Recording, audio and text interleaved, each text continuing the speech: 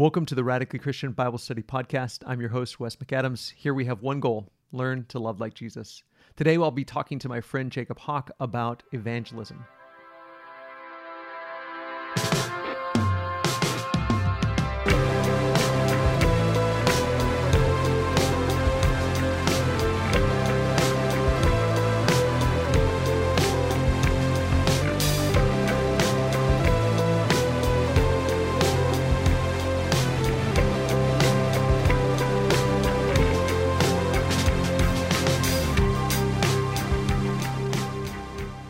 Jacob, thanks so much for being with us today. Thanks for having me, Wes. Good to be with you. I'm excited about this conversation. Have you done the podcast before? Not with you, no. Oh man, We're not sorry good enough friends, so I long. don't guess. Yeah. And now you live in the area, so we were able to do this in person. That's so right. I'm yeah. super excited. Yeah. So we're going to be talking about evangelism because you have a workshop. Is that the right? We do. We have an evangelism conference at Press and Crest in February of 2023. Fantastic. So we'll talk more about that at the end, but let's just kind of talk in general about evangelism. First of all, that word even itself might be a little intimidating or scary for people. What are some of the, how would you define evangelism? Part of that, and then part of it is what misunderstandings or myths do sometimes people have about evangelism? Yeah, good question. How would I define evangelism? Like you said, it sounds a lot more intimidating than it really is. Breaking it down to the nuts and bolts, evangelism is nothing more than just leading someone to Jesus, getting them engaged in the mission of God, helping them find something in their life that they don't already have, obeying the Great Commission. I think you could pick any of those definitions to properly define evangelism. Of course, it has the connection to the Greek word itself, but for most people, that doesn't matter. It's just getting people engaged in making disciples and leading people into a closer relationship with God. And the second question you asked me, what are some myths or misunderstandings? Yeah. Well, there's probably more myths and misunderstandings than definitions, but I think the biggest myth is that evangelism is something that takes place in a church building. In fact, I would say most of the time it does not take place in a church building.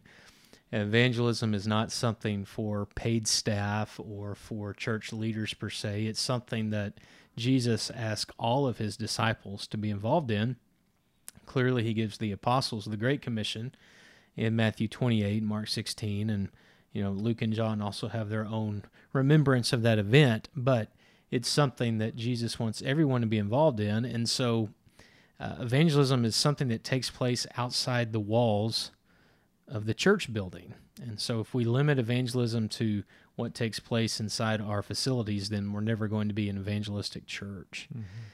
Another myth is that you have to be a great theologian or a great scholar or know Greek words or be able to quote a bunch of verses from memory. Evangelism begins with relationship.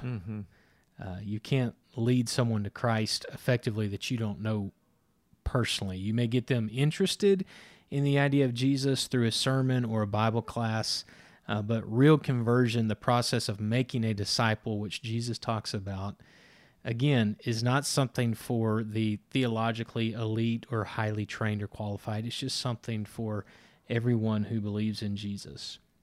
When you've mentioned Jesus several times, and you even mentioned the fact that evangelism is a transliteration of the Greek, and the root there is euangelion. It's the good news, the good news about Jesus. And so, at its very core, evangelism is talking about Jesus.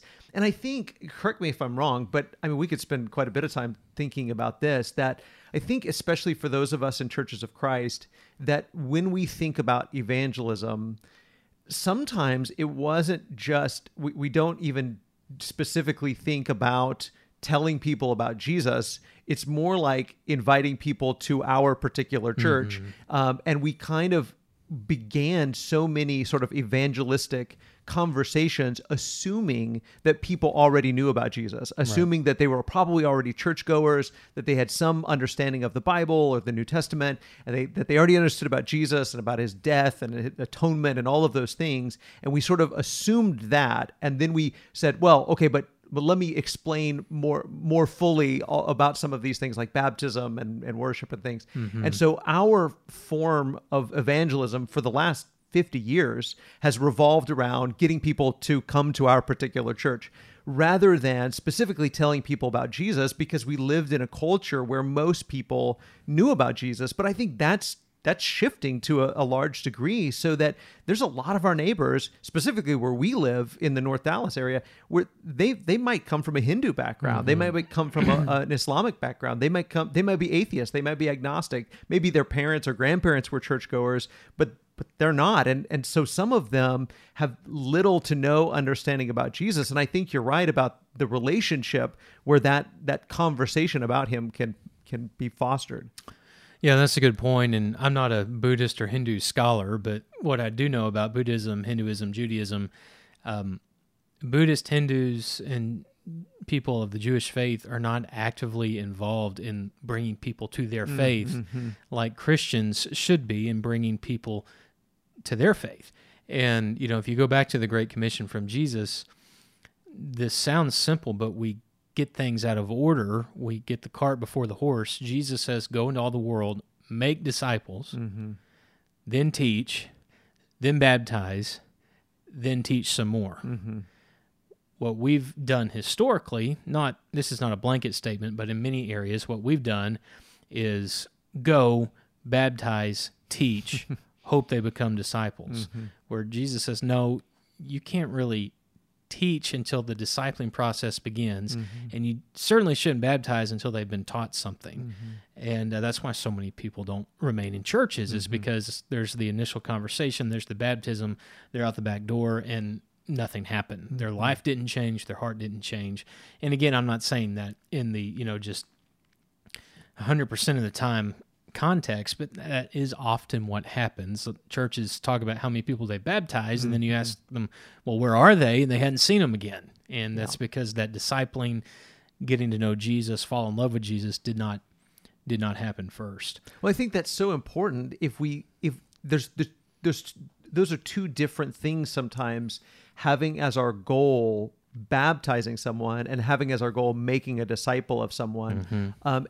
Or even really, if you want to get real basic about it, I think sometimes the goal needs to be tell that person about Jesus, plant that seed, because even Jesus himself didn't insist that someone become his disciple. There were plenty of times where somebody suggested or offered themselves to be one of Jesus' disciples, and Jesus turned them down because they weren't ready. They didn't have that commitment. And so I think sometimes the goal is just tell people about Jesus, offer to them discipleship, and if they're in a position mentally, emotionally, spiritually, where they're ready to begin that journey, then we help them on that journey to being disciples, and walk with them on a continual basis, rather than just, well, my goal is to just get this person in the water. And so often, I mean, I've probably participated in, and I've seen Christians that have conducted evangelism, kind of like, not to badmouth either Christians or used car salesmen, but to sort of strong arm people, twist their arm into getting in the baptistry. And they're really, I've seen people that have been baptized just to kind of get somebody off their back. And that's not evangelism. That's not sharing the good news with people, helping them fall in love with this guy named Jesus, this king of the world, and be convinced of that, and then commit their entire self and life to following him and to be his student and his follower. That's something totally different. That's a great point. I think about what Paul told the church at Corinth when he's writing 1 Corinthians. If you remember, he makes the statement basically, I'm glad I didn't baptize any of you folks. And that's not because he's backing off the importance of baptism, but he's making the point, I want you to see Jesus. I don't want you to see Paul. And that's in that same context of, I don't want you to follow Apollos. I don't want you to follow Peter. Peter and Apollos and Paul were not crucified for you, and you weren't baptized in the name of Peter, Apollos, or Paul. You're baptized in the name of Jesus. And so I'm happy I didn't baptize any of you, because in that context, it appears like they're missing Jesus for the baptism. And I love the used car salesman analogy. I mean, I come from a family of car salesmen, so I don't take any offense to it. But can you imagine, Wes, if you and Holly went to go buy a new car next week and you walked in on the showroom floor and the first thing the salesman said to you was, where do you want to sign the contract? Not, you want to take a test drive? Do you want to learn something about this car understand why this model may be better than other models, we kind of jump to getting people to sign the contract before we give them a test drive of faith, let them experience what the church is about. We just want the final decision right away. And again, that's part of the problem. The baptism is not the final decision. It's not the act. It's the beginning place. But you can't begin without having a test drive.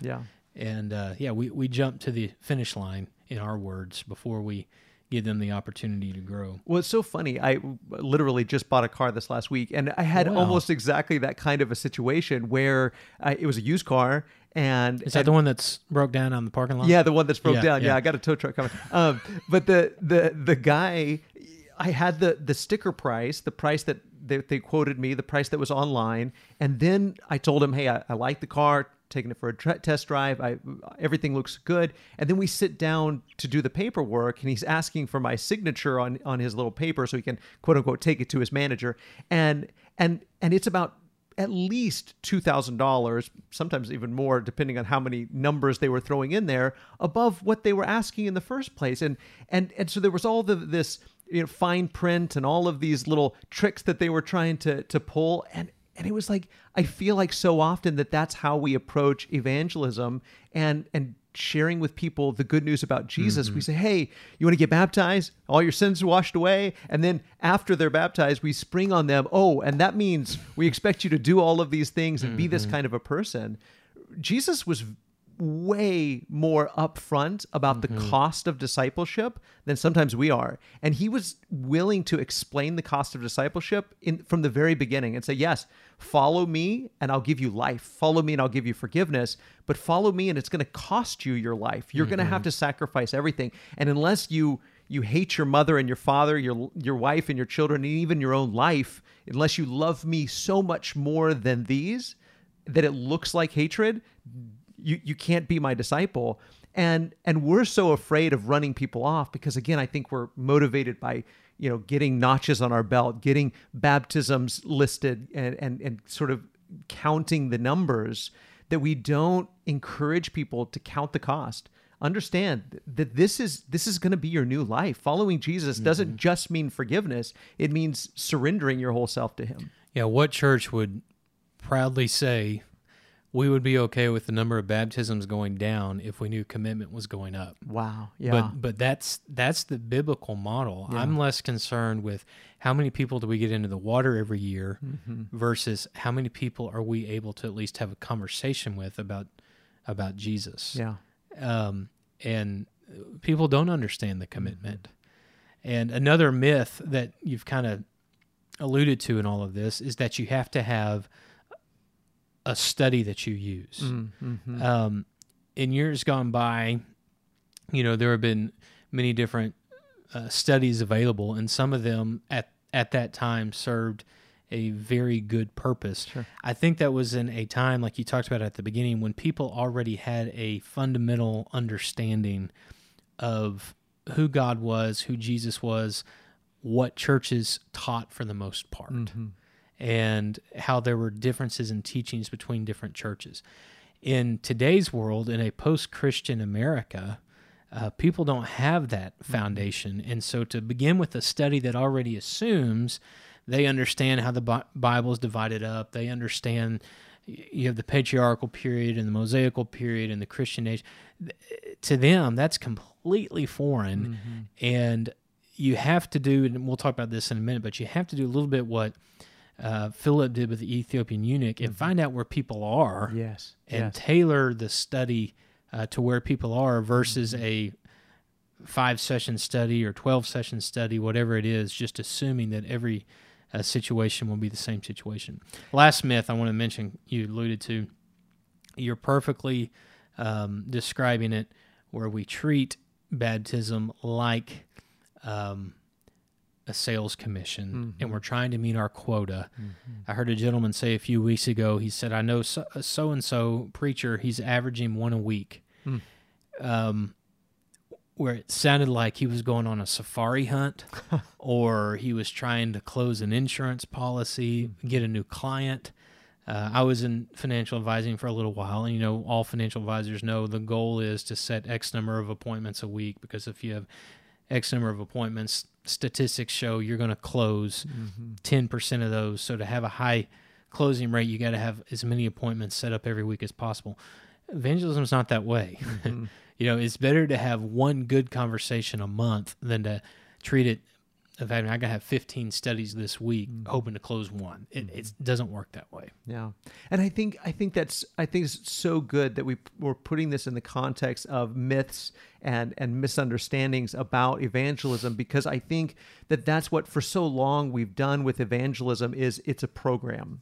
It's a church program that we have, or it is a sort of a system that we give people. And here's the system. Just walk them through the system as if we're telemarketers, and we have this list of questions and answers that people are supposed to give. And we're sort of tricking people into saying what we want them to say, so that with the end goal of getting them in the water. And I think what we're saying is evangelism really loving Jesus enough to obey what he's telling us to do, but also loving that person, loving them as a person, and understanding, hey, they've got real questions, they've got real struggles, they have things they're trying to figure out, and where they are now is not where we want them to be, but the best way to help them isn't to walk them through sort of a cookie cutter system. It's to love them, listen to them, and it may be, like you said earlier, you may be afraid that you're not going to have the answers to their questions.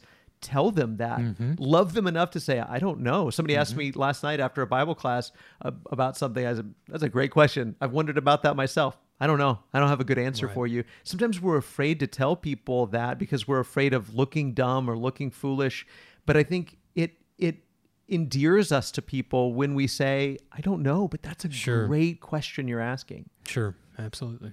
Okay, so let's kind of move on to what Scripture says about evangelism, specifically because obviously this is a Bible study podcast, but what are some of the passages of Scripture, you've alluded to some of them maybe, but that really shape your thinking about how we ought to think about evangelism and practice it? Sure, I put down 5 big ones that have kind of shaped my thinking on evangelism in recent years. I want to clarify in recent years because this was not always what I was taught or what I thought maybe 10 years ago, but I'd say within the last 2 or 3 years. One that I just mentioned is Acts 8:35, when Philip and the Ethiopian eunuch have their conversation. Philip is providentially brought to this man traveling home after he's been to worship. And I don't think it's an accident that Luke tells us when he records this story that, the eunuch was reading out of Isaiah, and he didn't understand it. And Philip, according to the text, starts with Isaiah. He doesn't back away from Isaiah, but he eventually gets around to telling him the good news of Jesus. Well, most scholars think, and the Scripture alludes to it, that he's reading from Isaiah 53, which speaks of Jesus in prophetic terms. But I love 2 things there. One, Philip meets the eunuch where he is. Yeah. What he was interested with at the time, that was Isaiah, but moves him beyond that and gets around to talking about the good news of Christ. And that's a great lesson for all of us, that if people are starting with questions of grief or starting with questions about family or church leadership, whatever it is, begin where they're interested and then get around to the good news of Jesus. Tim Keller, not to interrupt you, but Tim Keller, I love the way he talks about, have you ever heard him talk about A doctrines and B doctrines? I love that idea of there's always, in whatever culture we are, and it changes based on the culture, but there are things on which Christians and non-Christians usually agree. He calls those A doctrines, where we live in a culture now where loving your neighbor, most people would agree that's a good thing. Now, not every culture has practiced that sort of a thing, but for us, that's an A doctrine. Now, loving your enemy, that might be a B doctrine, or loving God, that might even be a B doctrine, something they don't agree on. But finding a way to find that common ground and then build, like you're saying, build from there and go from where we already have some agreement, start there and then move to the place where they need to be in that shift and conversion. Yeah. That's a great point. Yeah, Keller has a lot of good things to say about a lot of things. Yeah, absolutely. Another one's 1 Peter 3:15, where Peter says, "Be prepared to give an answer for the hope that you have." We used to use this terminology in financial advising world, but I think it does carry over as long as you keep it in context. the idea of the elevator speech. If you had 30 seconds with someone to tell someone why you're a Christian, know that speech. Don't make it come across, cold and methodical and mechanical, but Wes, why are you a Christian? You need to be able to tell someone that in a very quick amount of time before they turn you out. But I love what Peter says, you do this with gentleness and respect. A lot of people have their elevator speech, but they're jerks. And we have to be gentle and respectful toward other people. So that's another one. You may have this prepared to say later, but do you have your elevator speech? I have yours. I think it needs to be improved upon. So you have mine? Your elevator speech. Yes, I have my elevator speech. We can get to that in just a second. Okay. I want to hear get to that in just a second. Fantastic. Acts 18:26 is another one that has really shaped my thinking. That's where Aquila and Priscilla come across Apollos. They compliment him for the skills that he has. But Luke tells us they bring Apollos into their home. And the power of teaching in the home, I don't think can ever be overemphasized. Okay, Acts 26:18. This is toward the end of our knowledge of what happens in the earthly life of Paul, but you remember he's on trial, and he stands before Felix and Festus and also Agrippa. And I love the question of King Agrippa when he says, do you think in such a short time you can persuade me to be a Christian? And the reason that has impacted me is because it's a reminder that Christians have the ability, and I think God gives us the opportunities to influence all kinds of people, even people of great power, earthly power. And it's something I'm passionate about, that I think Christians need to have more of a voice in the town squares, city squares of America on a national stage for what God's will is. And I just love the fact that Paul in chains is able to have enough of a conversation with a man of great political power for him to say, do you really think in such a short time you can persuade me to be a Christian? And can you imagine if Christians did have more of a voice in government, how many other people in positions of power would ask the same question today? One more, and I'll end with this one. Matthew 25 obviously is the judgment scene that Jesus describes of the Father separating the sheep and the goats. And he talks about a lot of things there about, did you feed me? Did you give me something to drink? Did you visit me? Did you clothe me? They're confused in the story. They say, well, when did we see you to feed you, clothe you, visit you? And, Jesus makes a statement, whatever you did for the least of these, you did for me. And whatever you did not do for the least of these, you did not do for me. I don't think that's the only requirements that are expected in that chapter. One of the requirements is, did you talk to me about Jesus?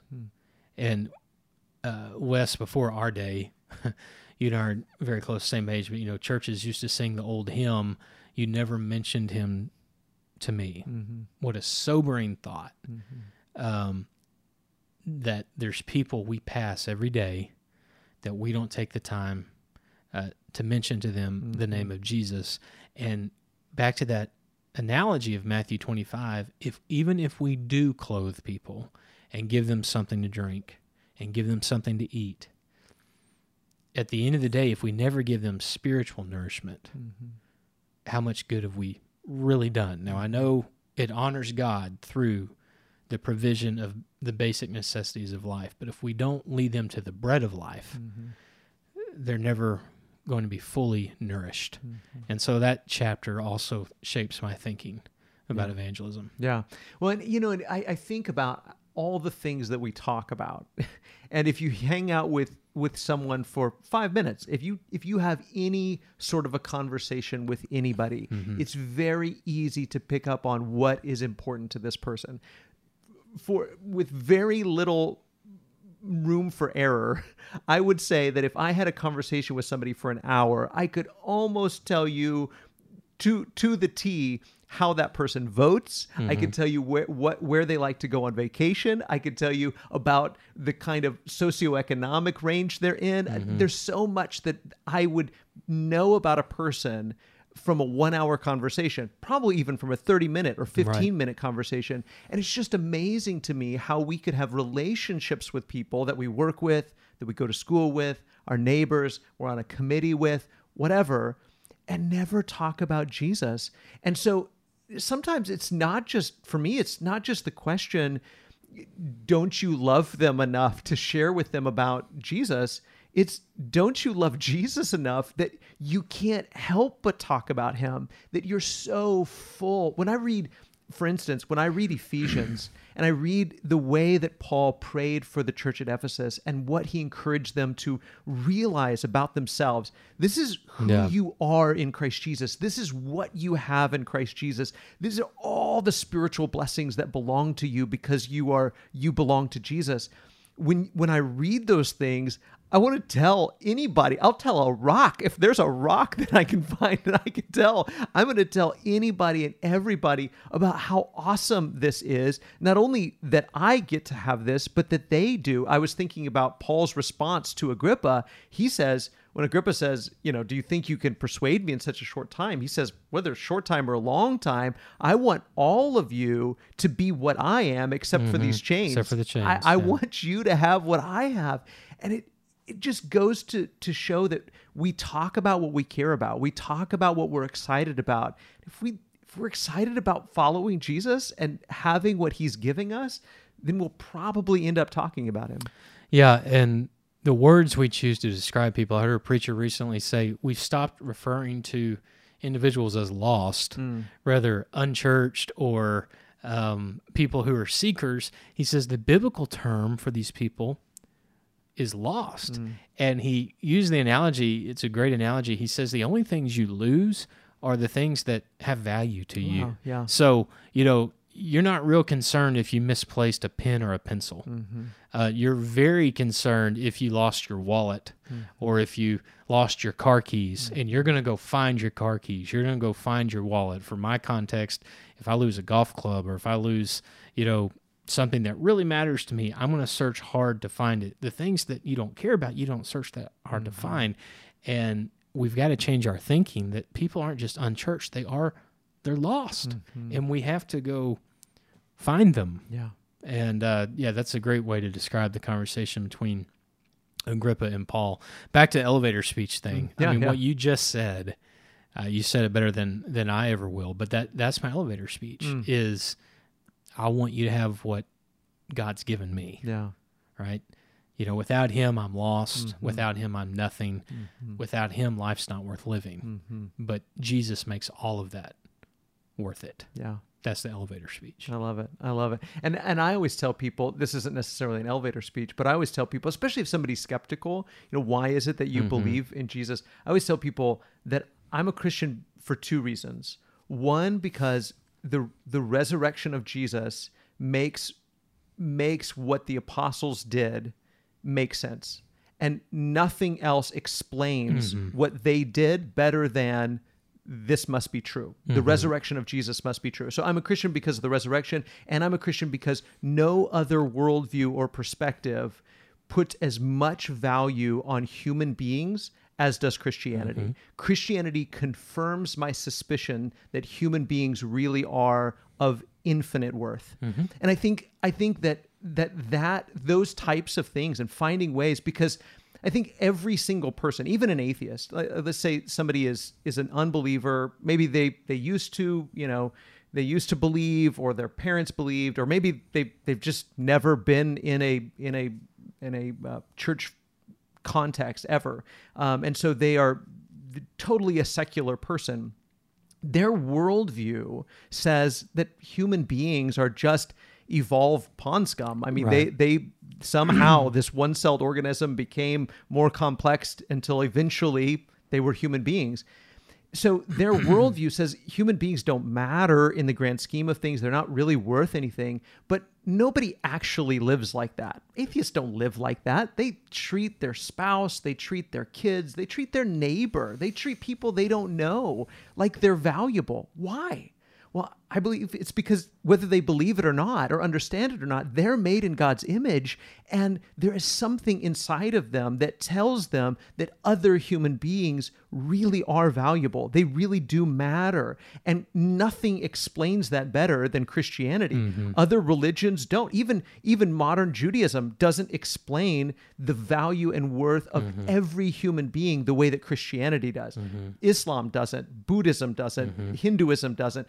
Only Christianity says human beings are so valuable that the second person of the Godhead would die to save every single one of them, all of those who would believe. It's amazing. And I think, again, starting where people are with those sort of natural inclinations that they have towards why do I think human beings matter? And Christianity, above all things, all worldviews, explains exactly why we feel that way. Right. So let's talk about this question that sort of bothers me sometimes when we talk about evangelism, because as a preacher, I'm always trying to encourage people, hey, teach your neighbor, teach your kids, teach your coworkers, teach your classmates about Jesus. But then I think maybe there's a question that I tend to ask myself, and it's from James 3. And James says, not many of you should suppose yourself to be teachers. So how do we balance that idea and the reality, too, that not everybody is a teacher? Not everybody has sort of the same giftedness or ability to teach like someone else. You and I have devoted our life to teaching, but not everybody has the same skill set, and maybe not everybody should assume that they have that sort of skill set. So how do we balance everybody should be involved in evangelism and not everybody should be a teacher? It's a great question. I think the assumption from James chapter 3, verse 1 is that James is referring to those who would devote their lives to teaching as you and I have done. And that's echoed in what Paul tells Timothy. Obviously, he's going to be there ministering to the church at Ephesus so many times throughout that writing of 1 Timothy and 2 Timothy. Paul will say, watch your doctrine and your life carefully, because what you say to people will affect their salvation, regardless if they realize it or not. Study to show yourself approved, a workman who does not need to be ashamed, but who correctly handles the word of truth. It's interesting when Jesus will heal someone in his ministry, and when he will tell them, go and tell them what the Lord has done for you, he does not say, but when you go, watch your doctrine carefully and, study to show thyself approved. He wants them to understand in that moment, you're going to bring them to me by the excitement and passion and the evidence of a changed life that you present. So I think when James mentions that in James 3:1, he's thinking more of the public teacher who will be teaching to several people at once that they will view as a source of spiritual authority. That is different than getting every member of the church engaged in talking to others about their faith. The accountant, the insurance agent, the school teacher, the fireman, the nurse, whatever they may do, at your place of work, with those in your immediate sphere of influence, they not only need to realize that you're a Christian, but they need to know why and why you think they should be. And that doesn't take a lot of doctrine. That doesn't take a lot of sermon preparation or even biblical knowledge. Again, that takes the evidence of a transformed life and someone who's passionate about the fact that their life has been changed.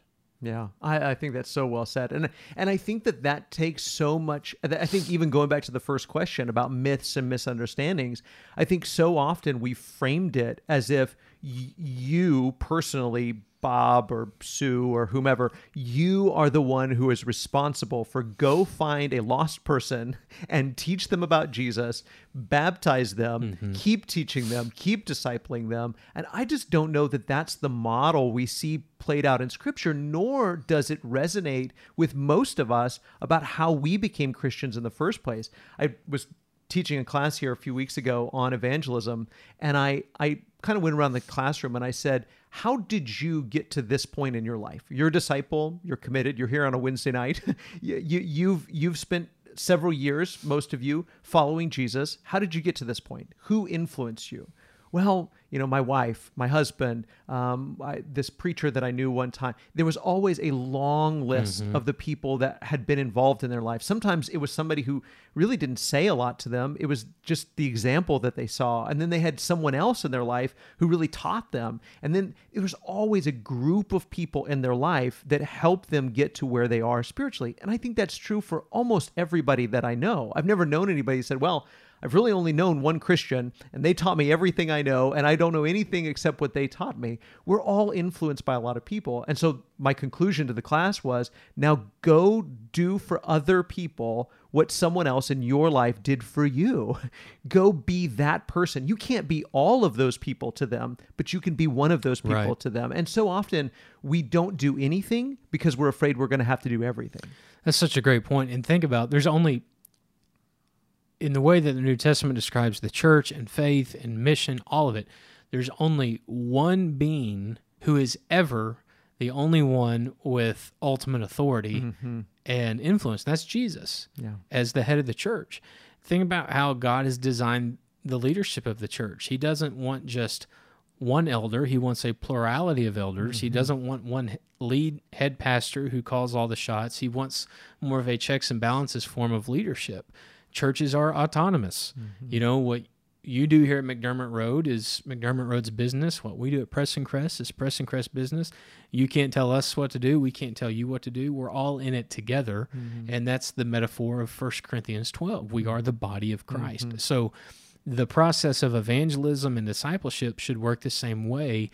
Whereas if the only thing you know about Jesus is tied up in one person's influence, when either A, that person dies, or B, that person falls and makes a mistake, it totally rocks your understanding of God and of faith. That's the problem with a lot of churches, when everything they know about the Lord is defined by the one minister who speaks to them on Sunday. When that minister leaves, that church craters. They don't know how to function without him. And that's an unhealthy form of leadership. And I think what you're describing is also an unhealthy form of evangelism. If everything you believe is because of just one person, it takes a village. And that's why the church is such a beautiful, beautiful family. Well, and it goes back to what you were saying earlier about 1 Corinthians. The first 3 chapters of that book are dealing with people that are obsessed with certain teachers, and they're followers of certain teachers. And Paul makes the point that it's not any one of us. None of us were crucified for you. You weren't baptized in our name. He says, I planted and Apollos watered, but it's God that gives the increase. And that's true for us too. Every human body only needs one mouth, but it needs 10 fingers, it needs 10 toes, it needs an appendix, it needs all of these parts to make it work and accomplish its mission. And so we don't all have to be a mouth. We all don't have to be seed planters. We can be seed waterers. We all have a role to play, and we need to be involved in that in some way, but we're doing evangelism. And I wish we would really embrace that idea that we do evangelism as a church family, and we do it as a team, and we don't put expectations on one another to be what we're not. And Paul, as you said, 1 Corinthians 12, Romans 12, this body metaphor, he says, if the whole body was a nose, or if the whole body was an ear, then it wouldn't be able to function the way that it's supposed to. And I think that people could embrace their role in evangelism if they realize, oh, I don't have to be Jacob. I don't have to be an elder. I don't have to be a Bible class teacher. I don't have to present a sermon. I don't have to have all of the answers to all of these questions. I just need to love my neighbor and tell them how much I love Jesus and the difference that he's made in my life. Yeah, and so many preachers aren't really that effective in one-on-one conversations because they're used to talking to large crowds. At Preston Crest, one of our ministers, Bob Chisholm, he spent a lot of years in the pulpit, but he just does spiritual formation now, and he leads our small group ministry and has spiritual formation groups that meet all throughout the week. Bob is a master at working with groups of 5, 6, or 7. That's where he really, really thrives, and that's what he's passionate about. And I think that's a great point. If you ask just someone who isn't used to teaching publicly, hey, I need you to lead someone through an entire study of the Bible and baptize them, they're not even going to try. But if you ask them, hey, I need you just to begin to be a good influence, maybe invite them to a Bible class, or just remind them frequently how God's changed your life. They can do that. Yeah. They can do that. And there's so much that I wish people would understand, that what we do, what I do, or what you do, or what Bob does, or what Sue does, it all affects what the others are doing or trying to do. And so if one person, you said earlier, acts like a jerk, if one person is acting like a jerk, then it makes it harder. Not only are they not being an effective evangelist, but they're actually making evangelism hard for the whole, for the group. And so sometimes, yes, I wish all Christians would actually share their faith with others, but sometimes what one person could do right now to be a better part of the evangelism whole is to stop being a jerk. And if that person stops being a jerk, the rest of the church is going to be able to be more effective at evangelism. And so all of these pieces of the puzzle, all of these body parts, when they're working together in harmony and unity to accomplish the same mission of telling the world about Jesus, we can't make everyone be a follower of Jesus, but we can represent Jesus well. We can share the story of Jesus well. 2023 New Year's resolution: don't be a jerk. Right.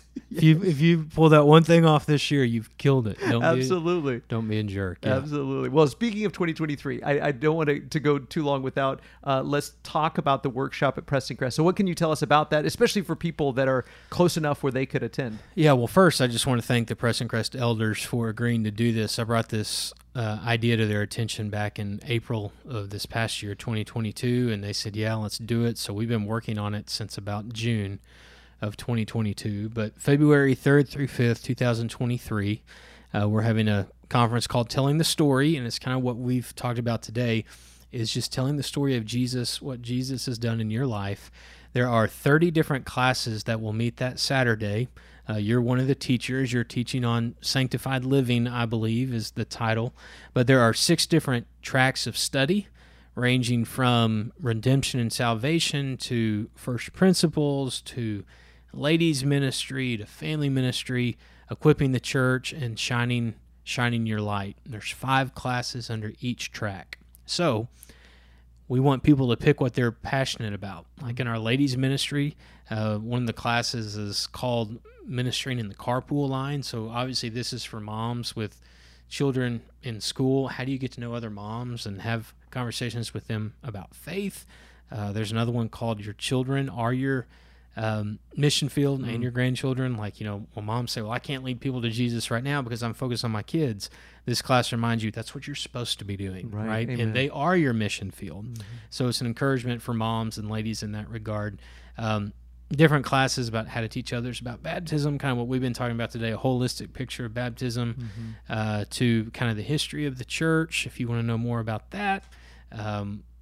Discipleship, spiritual disciplines, 30 different options. It's completely free. Childcare is provided if you register and request childcare. Babes is going to cater it Saturday evening, Babes Chicken. So that'll be delicious. And then it will end on Sunday during our normal worship hours at Preston Crest. Dr. Bruce McClarty, former president of Harding, will be preaching that morning. That's always real special to have Dr. McClarty in the house. So it's going to be a great weekend. We put a lot of effort into it, and it's totally free. Fantastic. And when churches hear about it, they say, man, we need to talk more about evangelism. Well, here's your chance. Come and be with us. And the dates one more time? February 3rd through the 5th, 2023. If you go to PrestonCrest.org/story, it has the entire schedule of the conference, bios about all the teachers, and probably more answers to questions that people have that I haven't addressed here today. Fantastic. Well, I'm looking forward to attending it, and I'm looking forward to being there, and I hope that somebody listening might take the time to check that out and come be with us. Yeah, we would love to have you. Fantastic. Well, thank you, Jacob, for being with us today. Thank you for having me. Appreciate you, brother. All right.